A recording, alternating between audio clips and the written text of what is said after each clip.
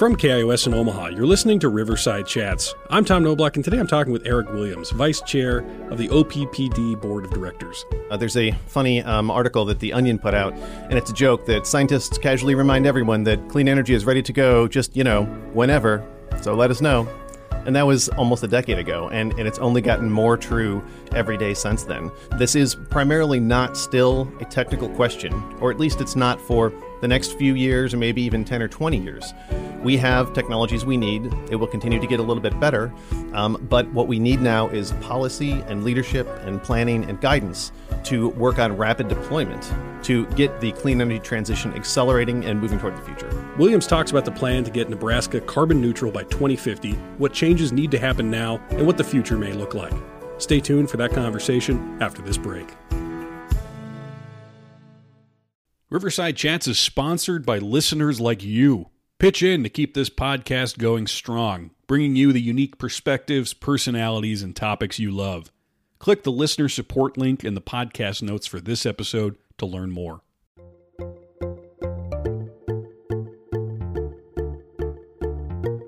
Welcome to Riverside Chats. I'm Tom Noblock. Today I'm talking with Eric Williams, Vice Chair of the OPPD Board of Directors. Williams has served as the President of the Engineers Club of Omaha, helped found the Dundee Community Garden, and is the Natural Resources Planner at the Papio, Missouri River Natural Resources District.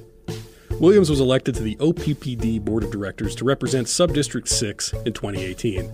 The Board of Directors at OPPD adopted a goal of net zero carbon emissions for Nebraska by 2050, and Williams has a vision for how to get there. Here's our conversation. All right, well, so Eric, I know you have a disclosure you want to start with, which is good because sometimes I ask about opinions and things, and I don't want to get anybody into any kind of trouble. So if you want to start with that. Sure, well, appreciate that. I'm the elected director representing Subdivision 6 on the OPPD Board of Directors, and so any views or opinions are my own and don't officially represent anyone else or the organization. And I think that's really important. I think that gets at the essence of public power, that everyone in our community has an elected representative who is responsible to represent their views on the board of directors and provide that public accountability. And so I'm really proud of the public power system, and I'm glad to be representing people in my district. And I'm glad to be here with you talking today. Well, so I'm glad we got that out of the way because I do want to start with an opinion question. All right. It's a broad one. How terrified are you about the future of the planet in the face of humanity's seeming inaction on a lot of big existential risks like climate change, carbon emissions?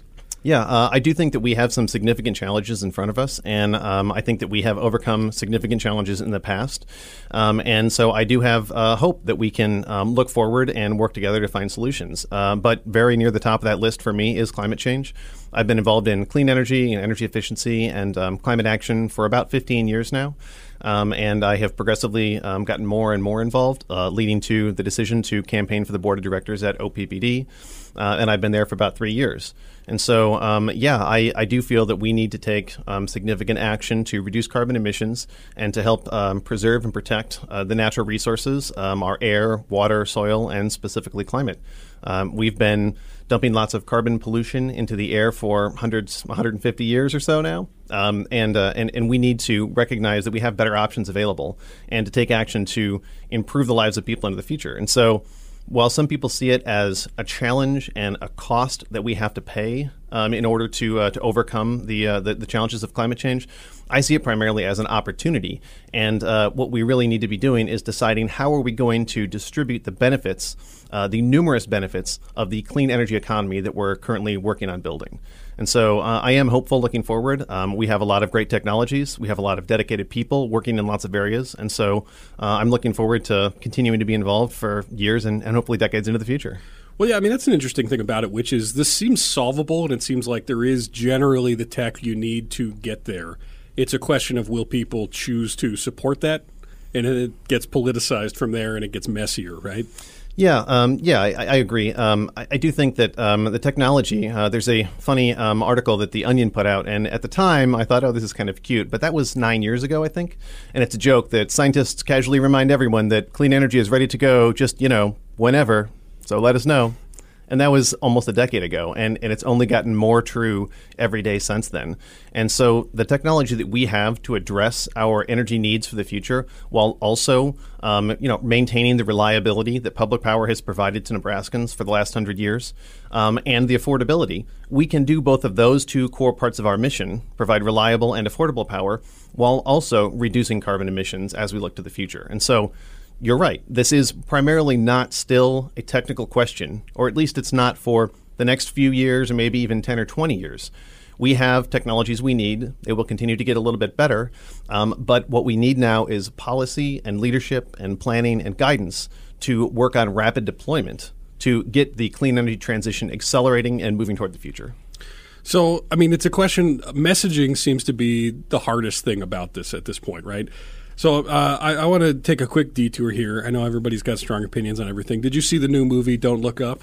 I did. I saw some previews for it. I wasn't totally clear what it was about, and then I kind of went out of my way to not find out too much so that there would be some surprise. But again, as someone who's been involved in climate action over the last 15 years, it really hit home for me. Yeah. And I think that your interest and your familiarity with the content of Don't Look Up is very proportional to how much you've been involved in climate action for recent decades. Well, I was particularly struck by the speech that Leonardo DiCaprio's character gives about halfway through, which I wrote down minus some of the F words so I can say it on the radio. But there's a problem that I think he distills in there, which is really interesting to me and kind of haunting as well. But he says, if we can't all agree at a bare minimum that a giant comet the size of Mount Everest hurtling its way toward planet Earth is not a good thing, then what happened to us? How do we even talk to each other? What have we done to ourselves? And I think that kind of hits the nail on the head, regardless of, even the allegory itself. That can be applied to so many different issues. And so, I mean, how do you navigate that question of just how do you talk to people who can live in sort of their own echo chambers, who have so many strong opinions on things just because they hear the opinions from whatever, wherever they choose to get their media from? How do you navigate that as someone who has to message about really important things? Yeah, I do think that we have kind of a cultural problem. Maybe it's most prominent in the United States, but more broadly, that there are culture wars that are going on, and we allow our self-identification of which side or team we're on to dictate how we feel about an issue, rather than evaluating the information and then using that to inform our position. And I think that has become more prominent over recent years, and that is really challenging.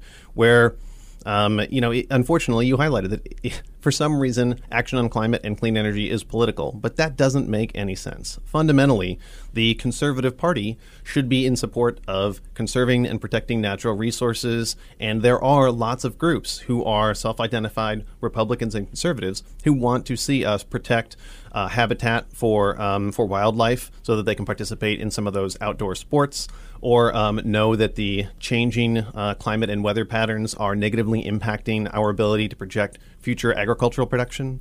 And so it isn't inherently a two-sided issue, but I do think there is something about the structure of our social media and our media more broadly that wants to push us apart. And I think we really have got to find some ways to work through that and recognize that there is vastly more that binds us together than separates us. And the more often I talk with people directly, the more often I end up finding strong agreement on the ideas that, yes, if people would like to put solar panels on their home and generate some of their own energy, that's a good idea. We should support that. Or if we have affordable new renewable energy technology with an energy source right here in Nebraska that can create local jobs and develop our local economies, that we should move forward with that. But when you step back and when you ask the broad question and it becomes depersonalized, I think people are more prone to say, that's not something that I fundamentally agree with. That's someone else's opinion. And so I do think that, again, this is not mostly a technological problem. This is mostly an interpersonal problem. And so when we look to the future, who are the people who are needed now to be involved in climate action and helping us with the clean energy transition? I would say it's mostly people with sociology backgrounds, or people who can help with messaging to convey accurate ideas about what's happening and what will happen in the future. And so, we still do need people in STEM to help improve batteries and get more efficient solar panels, but That work has been very effectively completed over the last couple of decades. Now what we need is to carry the message forward to people to say that it's not scary, it might be a little bit different, but it can still provide the same types of end services that people want while we improve some of the things that for too long have gone overlooked. Well, and so Nebraska itself, because it is generally a red state, it doesn't seem like an obvious fit for, honestly, a lot of people who are passionate about the kinds of plans that you are proposing, right? Our elected officials, like Governor Ricketts, often deride concepts like the Green New Deal, the 30 by 30 Clean Energy Act, sometimes calls them, radical, et cetera, without really kind of explaining what it is that's radical, other than just it's easy to sort of engage in the culture war that way. So, I mean, why did you center yourself in Nebraska to start to make some of these changes, even though you'll have to engage in sort of other levels of the fight beyond just the practical? Yeah, well, I'm from Nebraska originally, grew up here, studied engineering, and came back after I graduated and been working here for about 20 years now since. And I see a huge amount of potential in our state and in our communities to take advantage of the resources that we have. I just saw a new poll or a new ranking yesterday of which states produce the most clean energy right now. And we are like 20th overall. Which is quite a ways down from we are generally ranked third in wind energy potential and something like 8th or 10th in solar energy potential. And so we are dramatically underperforming. And I think that this is something that is starting to catch on more in Nebraska, and it is very well understood in Iowa and in Kansas and even in Texas that those resources can provide a lot of value to people and an economic opportunity. And so, I hope that Nebraska, even though we have, as you said, it's a more conservative state, I think that there are still enough benefits from clean energy and climate action, and that we can find policies that will meet the needs of people from all kinds of political backgrounds, from urban and rural locations, from every walk of life. Everybody can be involved in the types of vision that is outlined for the future, and we really need everybody involved. And so we can't really afford to say that because Nebraska is a red state, it's not an important place to take strong action on developing clean energy resources and revitalizing rural economies. That's just not an acceptable position. We can't write places off. So I'm glad to be here and doing part of that work, working alongside so many others. And I think it is primarily about the opportunity, recognizing the opportunity and choosing to make that part of our future. Why do we have such good potential for it? Is it because we don't have trees? That's part of it. Geography plays a big part of the wind energy potential. The larger weather systems across the United States, wind generally comes over the mountains and down across the plains. And so when you look at maps showing the wind energy potential from North Dakota, South Dakota, Nebraska, Kansas, Oklahoma, Texas, that is the wind belt. It's a vertical line of states from Canada all the way down to Mexico. And the potential renewable energy opportunity in those states is tremendous, vastly more than we need for all of our energy consumption in those states and roughly than all of our energy consumption in the entire country. It would be challenging to develop only in those states and send all the energy to other parts of the country. But we do have just an incredible resource. As you said, trees are one part of it. That's a little tongue-in-cheek, I would guess. But the flat geography of the state does help to provide a strong and reliable wind energy resource in Nebraska. And we have a lot of sunny days. Even though it might be a little colder in the winter and a little cloudy, we have a significant amount of solar energy potential. We also have biomass as another form of potential renewable energy. And we even have a little bit of geothermal energy that's available in specific locations. And so, there's a lot of ways that we can participate in clean energy here in Nebraska. And as you said, the geography that has defined the history of our state and so many people whose families grew up here and have lived here for generations, it is providing us with the things that we need to improve lives in the future. If you're just joining us, I'm talking today with Eric Williams, Vice Chair of the OPPD Board of Directors, about the goal of net zero carbon emissions for Nebraska by 2050.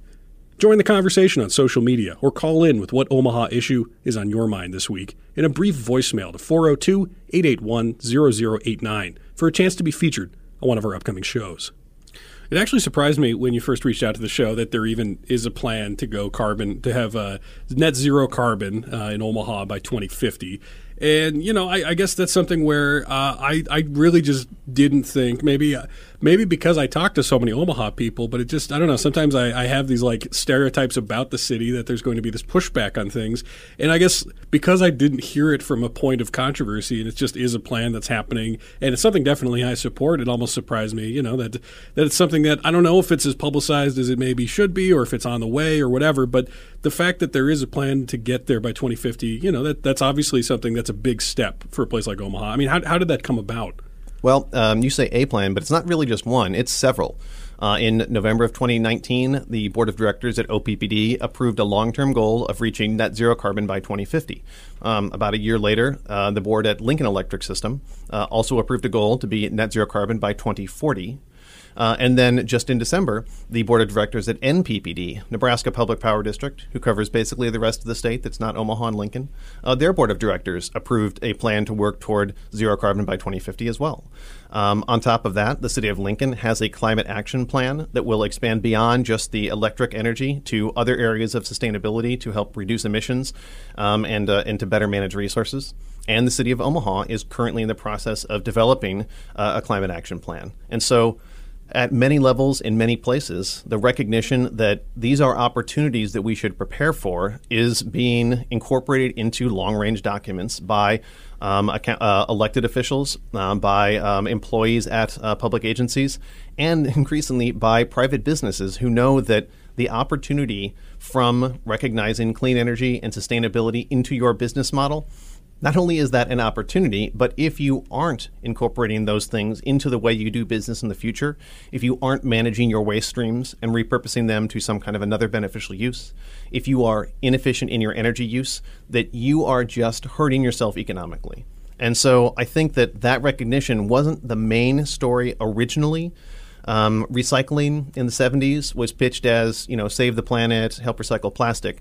But at this point, there is also an extremely strong argument that you should help to recycle resources and conserve resources and generate local clean energy and other resources because it is just more economically beneficial to you and your community, and if you're a business, to your bottom line. And so it's not just a few people. It is across the state. It is at all levels of government. It is in private businesses. And we are part of the national and international movement that is recognizing this is where we need to be in the future. This will definitely provide the best quality of life for people everywhere by incorporating these practices into what we're doing. So what is it that makes it economically advantageous to switch? Like what is it that's different? What is it that's costing more to not switch? The short version is that wind and solar, renewable energy sources in Nebraska, are the lowest cost energy from new resources of any type of energy. And that's measured by megawatt hour, or the energy that's consumed. But it is the lowest cost new form of energy that we can construct. And now there are some caveats there. Sun doesn't shine at night. Wind doesn't always blow. And that's true. And we need to come up with ways to continue to provide that high reliability to our customers for electricity while remaining affordable and reducing our carbon emissions. But the underlying main argument here is that it is just cheaper. And so it is challenging to look at this is the cheapest form of new energy resource that we can bring online. It's difficult to look at that and say, yeah, we think we're going to actually do something different. And there are legacy installations that are continuing to provide value to people in our communities, both generation sites at OPPD and across the state of Nebraska. And so we need to be thoughtful about how we bring on that inexpensive new renewable energy and mix it with the existing resources that we have. And so that's a huge part of what utilities are working toward now and what climate actions plans are focusing on identifying is what are the steps to get from where we are to where we want to be while avoiding significant disruptions and working to equitably distribute the benefits of that transition. That sounds like there's a lot that you have to figure out. I mean, so like what would it look like then? So if we think to 2050, what does Omaha look like? How is it different from what it looks like now, or Nebraska, I guess, in general?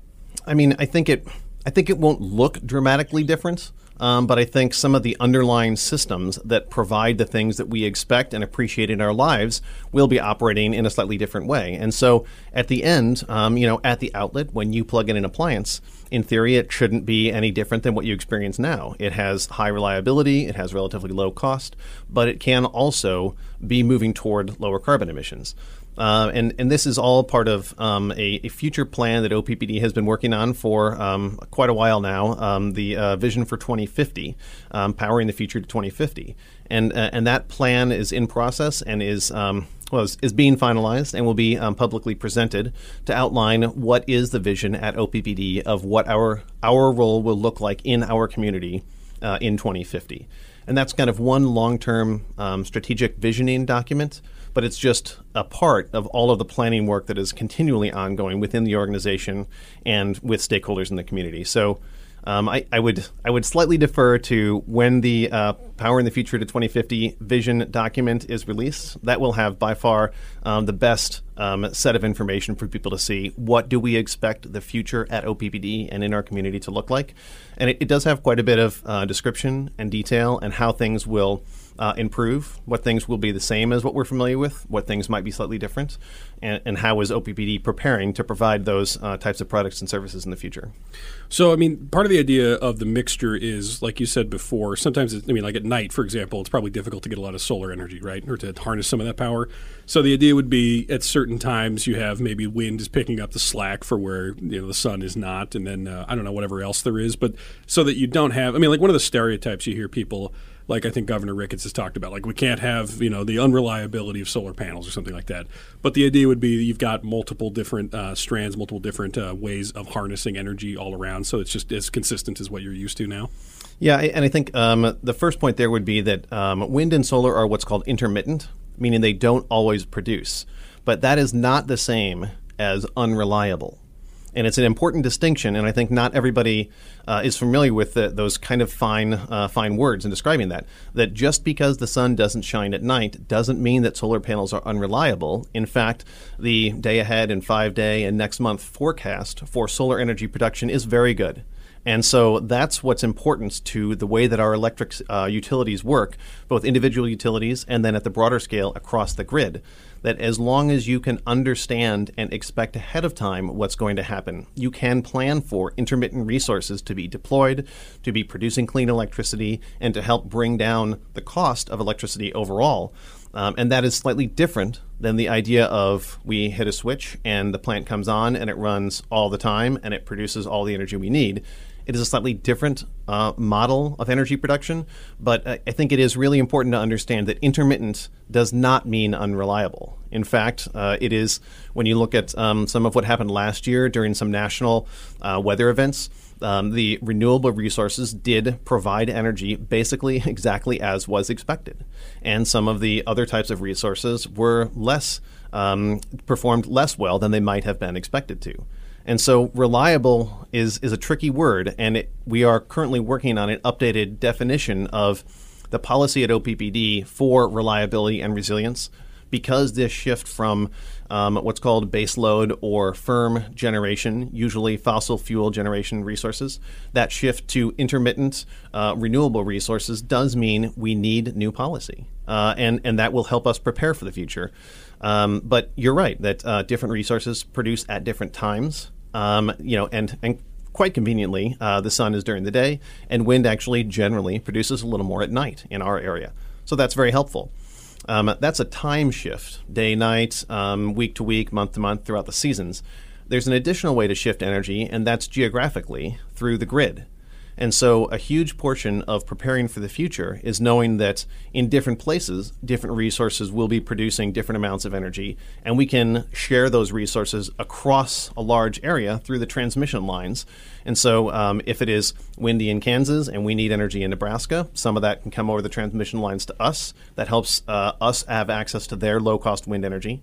And a lot of times when we have extra wind energy, it can go over the lines to other states, and then we are selling that energy to another state, and they are benefiting from that clean and affordable electricity. So both a time shift in energy production and a location or geography shift in energy production, both of those are really important to how we will have the right mix of resources to continue to meet the demand at all hours.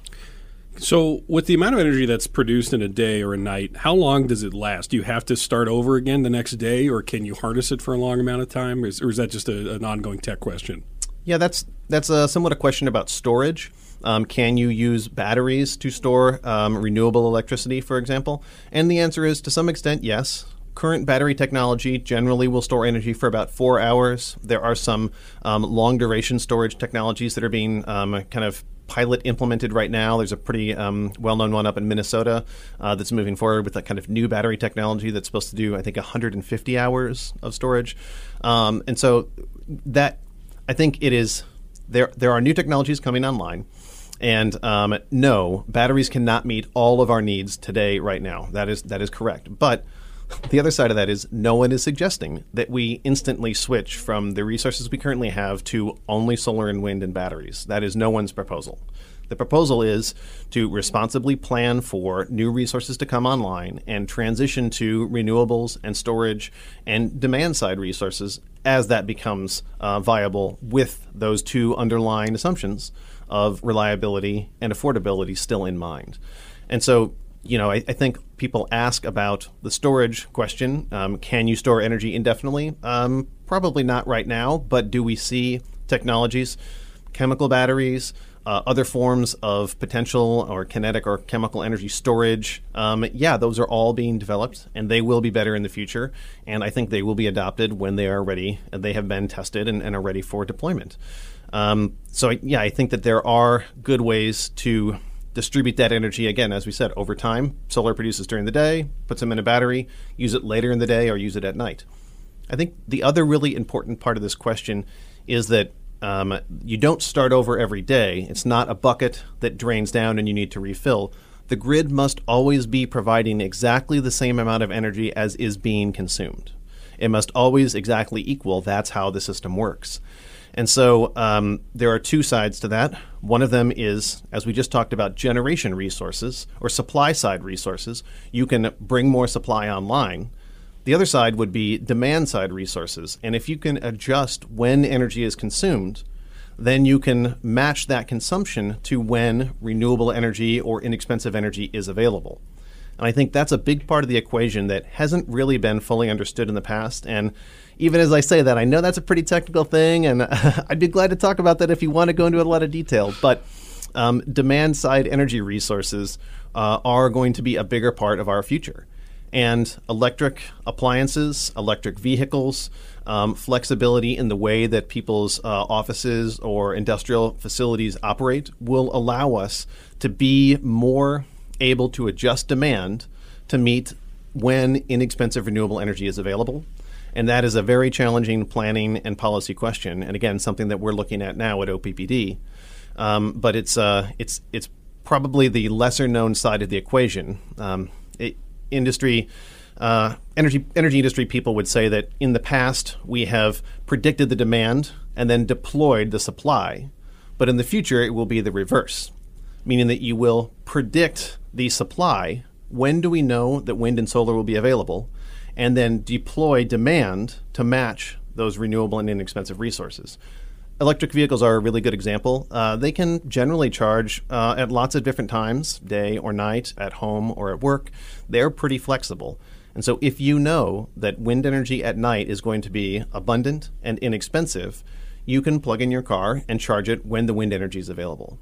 And that's an example of a demand-side resource that hasn't generally been understood or incorporated to great lengths in the past, but it will be in the future, and that's a huge part of the planning that's going on now.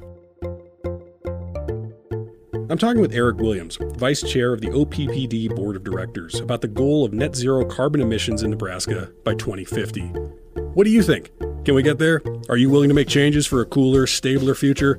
Let us know. Follow Riverside Chats on Facebook, Twitter, or Instagram. Or call in with what Omaha issue is on your mind this week in a brief voicemail to 402-881-0089 for a chance to be featured on one of our upcoming shows. Stay tuned for the rest of the conversation after this break.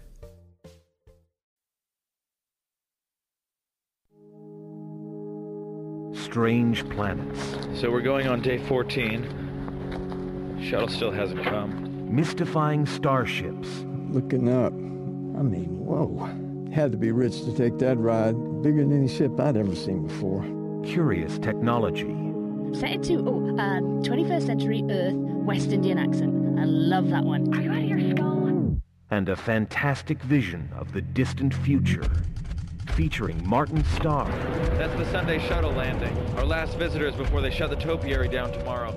Aparna Nancherla, The security system provides you with emotional security. You do the rest. Echo Kellum, Can you disconnect me or not? Hari Kondabolu, Yeah, you don't need to fill anything out or sign me up for anything. I'm staying. Brent Weinbach. Residents may accuse you of lying. This is common. From Hitchhiker's Guide to the Galaxy, Jeffrey McGivern. Could you play Cyndi Lauper's Girls Just Want to Have Fun? I'm sure we can. It's for my daughter. Of course, sir. And many more. It's The Outer Reach. Stories from beyond. Every episode of this science fiction anthology is now available for free at MaximumFun.org or anywhere you listen.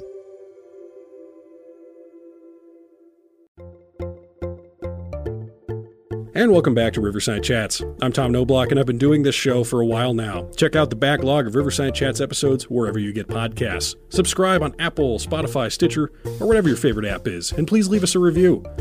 I'm talking with Eric Williams, Vice Chair of the OPPD Board of Directors, about the goal of net zero carbon emissions in Nebraska by 2050. Here's the rest of our conversation. So, in the plan to get net zero for 2050, what are all the different types of renewables we're looking at here? Is it just solar, wind, or are there other types as well? There are other types, but the headline portion of the story will be solar and wind in Nebraska. There will be some other things. People talk about what's called clean, firm energy. That might mean something like biomass, which is burned or creates a renewable fuel to be burned. There are discussions about how hydrogen might be a part of our future energy system. But a huge bulk of the energy production will come from those very well understood, very well tested, very abundant, renewable, and inexpensive resources here in Nebraska. So solar and wind is going to be a huge portion of the story for us. And so we used to use nuclear, right? And that's off the table now? OPPD had a nuclear facility, which is currently in the process of being decommissioned in Fort Calhoun. And NPPD does still have a currently operating nuclear facility, the Cooper Nuclear Station. And so there is one nuclear facility in Nebraska, and it does provide extremely reliable, no-carbon energy. And so that is an important part of the planning that NPPD is doing for the future, is how to mix that resource with other resources as they look toward their decarbonization pathway. There is a lot of discussion about advances in nuclear energy. And there are several different types of technologies that are being investigated now and might become really economically competitive in the future, but none of them have really been tested and proven yet. And so for nuclear energy, that is probably going to be a part of the story, maybe in the middle 2030s or in the 2040s. But from now until then, rapid deployment of solar and wind is going to be the cheapest answer. It matches well with the existing resources we have. It's well tested and well understood. And so I think that's probably going to be a majority of what we're going to see in the near to mid-range future. So I get that 2050 is picked in part because people like, tens as numbers, and the other part is that it's just going to take a while to make big changes. But as far as some of the pressure of the changing climate and the rising temperatures, why 2050 as opposed to like an urgent number like 2030, 2035? When you look in different places, there are different types of goals. President Biden has said several times that he would like to see a zero-carbon electric sector by 2035. That was covered in an executive order early on in his presidency. An executive order does not translate directly into policy and action immediately, but it sets, that one in particular, set more of a kind of a goal and an expectation of where we should be trying to work. It isn't, again, enforceable regulation now through some of the Federal Energy Regulatory Commission or anything like that. But there are other places that have different goals. I think that most of the big tech companies have been at the forefront of renewable energy use. So as far as I understand, Facebook, Google, Amazon, Microsoft, they all have 100% renewable energy now, and that's measured on an annual basis. So all of the energy that they use over the course of a year is generated from renewable energy resources in sum over the year. It doesn't mean that every second of every day they are getting only renewable energy. But they are updating their goals to be 24/7 renewable energy all day, every day by 2030. And that is a very aggressive goal. And so there will be places who have more aggressive goals. There will be places who are working more slowly because of the type of resources they currently have or other constraints on their energy transition.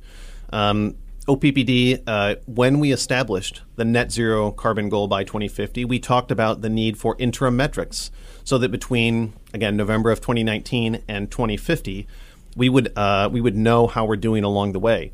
And that is something that we will look at later this year to use some of the energy modeling that we've done over the last several months to help us inform what interim metrics by, say, 2030 or 2035 or 2040 will help us to remain sharply focused on how we're doing as we go toward that long-term goal. And so, okay, 2050 then, assuming everything goes according to plan, I mean, as part of the conversation then, what if, like, if major cities do switch to renewables, if they do switch to net zero by 2050, I mean, is there some metric of how big of an impact that will have on, like, say, the U.S. carbon, overall emissions? Like, is there actually, like, a real chance that the country gets to net zero at some point? I would say better than a chance. I think mostly what will be discussed is the timeline. And so, again, because renewable energy is just flat out cheaper these days, it's going to be hard for new carbon-emitting resources to compete in the future. And that will be a more challenging case to make when faced with this is the lowest cost resource. What do we need to do to incorporate more of these renewable resources? So I do think that it is something like inevitable that we will get to a mostly renewable energy and net zero carbon not only electric sector, but more broadly our entire society. And I think that there are more difficult questions than the electric utility industry. Decarbonizing challenging things like cement and steel and agriculture are probably going to be more difficult than electricity because we know what we need to do in electricity, but there's not a firm answer for what specifically should we do to decarbonize those other sectors. Will we get there? I do think that we will get there. I think that there is a growing concern by citizens in Nebraska and across the country, and basically all of the polling. The Yale Center for Climate Communications is probably the most well-known polling organization. Their polls routinely show a significant increase in the concern people have over energy and climate policy. And that trends most strongly, even more strongly than by party affiliation, most strongly with age. That young people are more concerned about climate action than older people are because younger people will be here to experience the consequences of the choices made today. And so I do think that we will see significant changes into the future. How and when will we achieve various milestones along the way? I think that's what we're working to figure out now. What will be the outcomes of the decisions that we do or do not make? A lot of the international climate modeling is centered around trying to stay below 1.5 degrees Celsius of global temperature increase. In general, if we got to global zero carbon by 2050, people think that we should be able to stay at about 1.5 or maybe 2 degrees Celsius increase. That is a dramatic shift from the global average surface temperature from all of human history. And so that's why it's so important to try and keep that number down. But what will be the outcomes? It's difficult to make predictions, especially about the future. So I guess we'll see when we get to 2050, how will the path of decarbonization for utilities and other sectors, how will it have looked? I guess call me back in 30 years and we'll talk about it. Well, I think people do, even if they are concerned, it can seem abstract to say 2 degrees, a 2 degree increase. And we're not even saying in Fahrenheit, so I'm sure other people are, that can get confusing and murky, right, as far as the messaging goes. So, like, how do you make that feel more concrete as what exactly that threat means, as opposed to just like, the sea's a little higher? Yeah, there was a really good report from the University of Nebraska-Lincoln in 2015 about the implications of climate change in Nebraska, and talks specifically about what that will mean for agriculture, for forests, for people in cities, for people in rural areas, for the increasing potential for drought, but simultaneously increasing potential for very large storms, so flooding. And so that report highlighted what the changes would likely be, but it didn't prescribe what should be done in any particular area to either mitigate or adapt to those changes. And so we've understood this pretty well for quite a while, And I think policy is just lagging behind some of the scientific understanding. And as you said, scientific understanding is different than public understanding. So what can help people to understand what it means to have a 2 degrees Celsius global average surface temperature increase?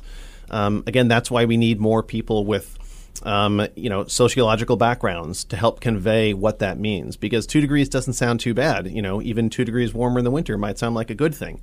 But 2 degrees on the surface of the Earth over the course of a year and continuing to trend up has very serious consequences. I think one that was in some of those early reports, for every additional degree Fahrenheit of global average temperature increase, there's like a 10 or a 20% reduction in corn predicted yield. And so, we're already at about... that's how you speak Nebraskan right there. That's why I remember it. I think we're already approximately at 2 degrees Fahrenheit increase. And so that projects, some tens of percentages of reduction in annual corn yield because the hot temperatures in the middle of the summer just really negatively impact the crop. And so, what things will connect with people in different places? I'm guessing that that's one that people will connect with in Nebraska. What other ways should we convey this information? I think that that's a big part of the challenge is how do we help people to understand this moving forward? Well, it seems like you've sort of set the stage for the situation where at least young people and larger portions of voters maybe care about this issue. But then the way that we have money in politics and oil money in politics specifically, then makes it difficult for public will to translate to political will. Do you see a solution there other than just public will gets overwhelming at some point? Yeah, there are incumbents who have investments in things that probably will need to not be fully economically realized in order for us to get to these energy and climate goals. And so, are there enough fossil fuel resources accessible to us on the Earth to fuel our society for, 100 or 200 years? I think the answer is probably yes. But should we do that? I think the answer is probably no. I think the answer is definitely no. And helping to get policy that says you could, as an oil company, you could extract oil from the ground and sell it for profit, but we need you not to do that. And so policy needs to help economics send a signal to the market that we need you to move into clean energy and not choose to extract those fossil resources that will have some of those negative consequences. And that's a difficult thing to convey. I mean, that is several levers operating simultaneously. But I think there are lots of indicators in lots of places that even places, big international oil corporations, see the writing on the wall that you can't continue to project unlimited development of those fossil resources that you might have explored in the past. That's not going to be politically or societally accepted. And so I think that they are starting to recognize we need to become, and most of them have said, we are an energy company, not an oil company. We want to provide the energy for our society into the future. How quickly are they making that transition happen? I'm going to let someone else debate that side of it. Well, I mean, as far as that goes as well, a lot of what comes up when we talk about, like pipelines and stuff is, does America have energy independence? And it seems like renewable energy would be another avenue to get there, right? We have vastly more renewable energy potential than all of the energy that we consume in the United States, for sure. It might be distributed somewhat unevenly in some places, again, because population density and economic productivity is very concentrated on the coasts or in certain areas around the country. Do we have enough solar energy within, for example, the city of Chicago to power all of that city?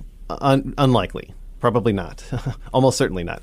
But is there enough potential renewable energy in the area when combined with a grid that connects the Great Lakes area more broadly, or the eastern seaboard with offshore wind, or the West Coast with some of the tidal energy resources that are being examined? Will that work long term? Yes, I think it will. And so could we be energy independent? I mean, I think we could. I think that it would help us to separate from some of the other challenging entanglements that are currently ongoing. Even right now, a huge portion of the discussion about what's happening in Ukraine is based on the amount of natural gas that is supplied from Russia to Germany and the rest of Europe. And that is a significant type of political and economic leverage that Russia has over the customers of that energy resource. They have not yet been able to diversify to significant other resources so that they could have a better negotiating position. And that is very, very challenging. So are there other benefits to developing clean energy and local power? Absolutely. And that's not just at the national level, at the community level, even at the individual level. People being in control of their own energy resources and economically empowered to have more decision-making in their own life is a great thing. And I think that renewable energy on homes and businesses really provides that opportunity. So not just energy independence at the national level, but also energy independence at the local level.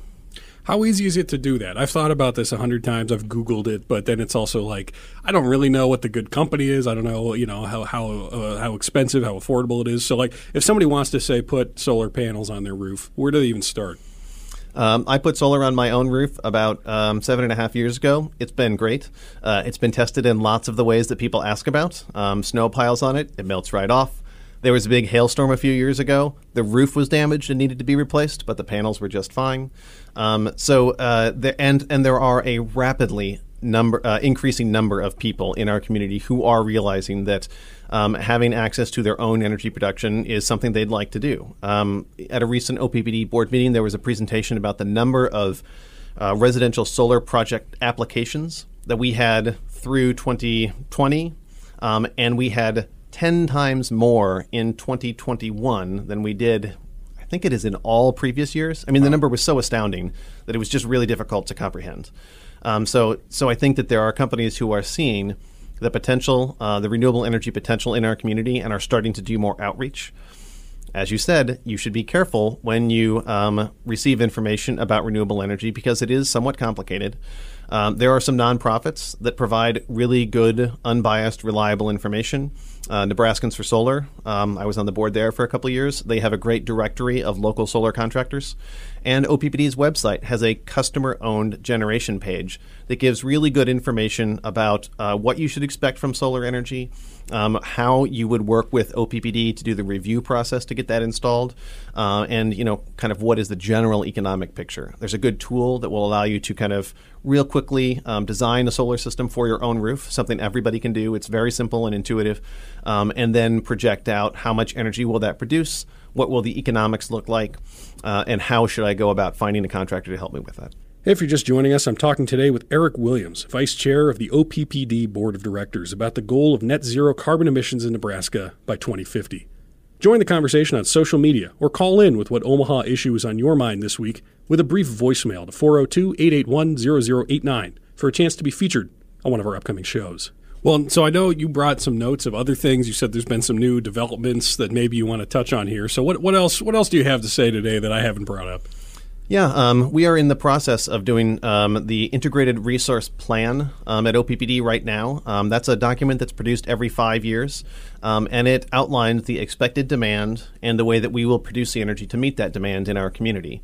And so there was a public meeting last Thursday. The recording of the presentation is available online that people can check out. That is an important projection of the resources over the next 5 years. And also, this time it's looking a little farther into the future because we have that longer-term goal of net zero carbon by 2050. This IRP also projects out how do we think things will be occurring after that 5-year planning timeline. So that's a really important document. There will be some discussion at the OPPD board meetings here in February about that document. And it built on a lot of the decarbonization energy modeling workshops, which were conducted throughout 2021. So I know that there's probably not that many people who hear Integrated Resource Plan. Yay, let's get into that multi-100-page document. But it does have a lot of really good information. And OPPD staff are glad to answer questions. We have some great online engagement tools that have been developed over the last year and a half because we haven't been able to do in-person engagement activities. And again, accountable elected leaders are glad to answer questions for anybody in their jurisdiction about the planning process that's going on. So that IRP document is really important. We already talked a little bit about the Vision for 2050, the Powering the Future to 2050 document. That is an excellent resource of what the organization sees for itself moving forward. And so I'm really excited for people to see that information in the near future as well. And so those are some of the kind of big directional documents that I would encourage people to look at. And if you have questions, the engagement staff from the organization are very glad to talk to people or answer them by email. And elected officials work best when we answer to our constituents. So by all means, talk to someone. And if you'd like to see something new or different from what's outlined in the plan, make sure you express your views on that. Where can people express their views on that? How do they contact you? So from the organizational perspective, OPPD.com is the main website, but OPPDCommunityConnect.com has a whole list of projects that have engagement platform opportunities. So you can submit comments online. You can review the PDF copies of the presentation material. You can watch the recorded presentations from the IRP last week or any of the decarbonization work over the last year. And then if you want to talk directly to an elected official, there is a board contact form that does get emailed to each of the directors. And so you can choose which director or which member of the executive team you'd like to talk to and express your feelings. And that accountability is really important in the way our organization operates. So there's a number of different ways that people can express things, digitally online. Or our board meetings in person are available every month. And I think this month it will be all virtual because of public health considerations. But, people can come to the board meeting and express their views directly at that time on either the action items that are being considered, or there's even a section just called Other Public Comment for people to express any views that are important to them about the way our electric utility is engaging in the community. Well, we started pretty gloomy, and sometimes it can be difficult to feel like there's a future to look forward to. And it makes me happy to hear that there is a plan that people like you are putting out there, that there's at least conversations that are serious, that are not trying to be politicized or get into that arena at all. So thank you for talking to me. Thank you for explaining how grids work and other things. This has been really informative for me, and I'm sure for a lot of the listeners. So, yeah, this has been great. Yeah, it's been good to be here. If you really want to know how grids work, I have some great textbooks and some great podcasts for you. But I think the underlying understanding that we will continue to provide reliable and affordable energy even while we reduce carbon emissions to meet that net zero goal by 2050. I think that's really the bottom line of what OPPD is doing now. I'm glad to be a part of that work, and I'm looking forward to where we're going in the future. Yeah, thank you so much for being here. Riverside Chats is a production of KIOS 91.5 FM, Omaha Public Radio. The show is produced and edited by Courtney Bierman. Our original music is written and performed by The Real Zebos. Our artwork is done by Ben Matukowicz. Remember that you can find the backlog of all of these conversations wherever you get podcasts. Subscribe today and please leave us a review. As always, thank you for listening. I'm Tom Knobloch.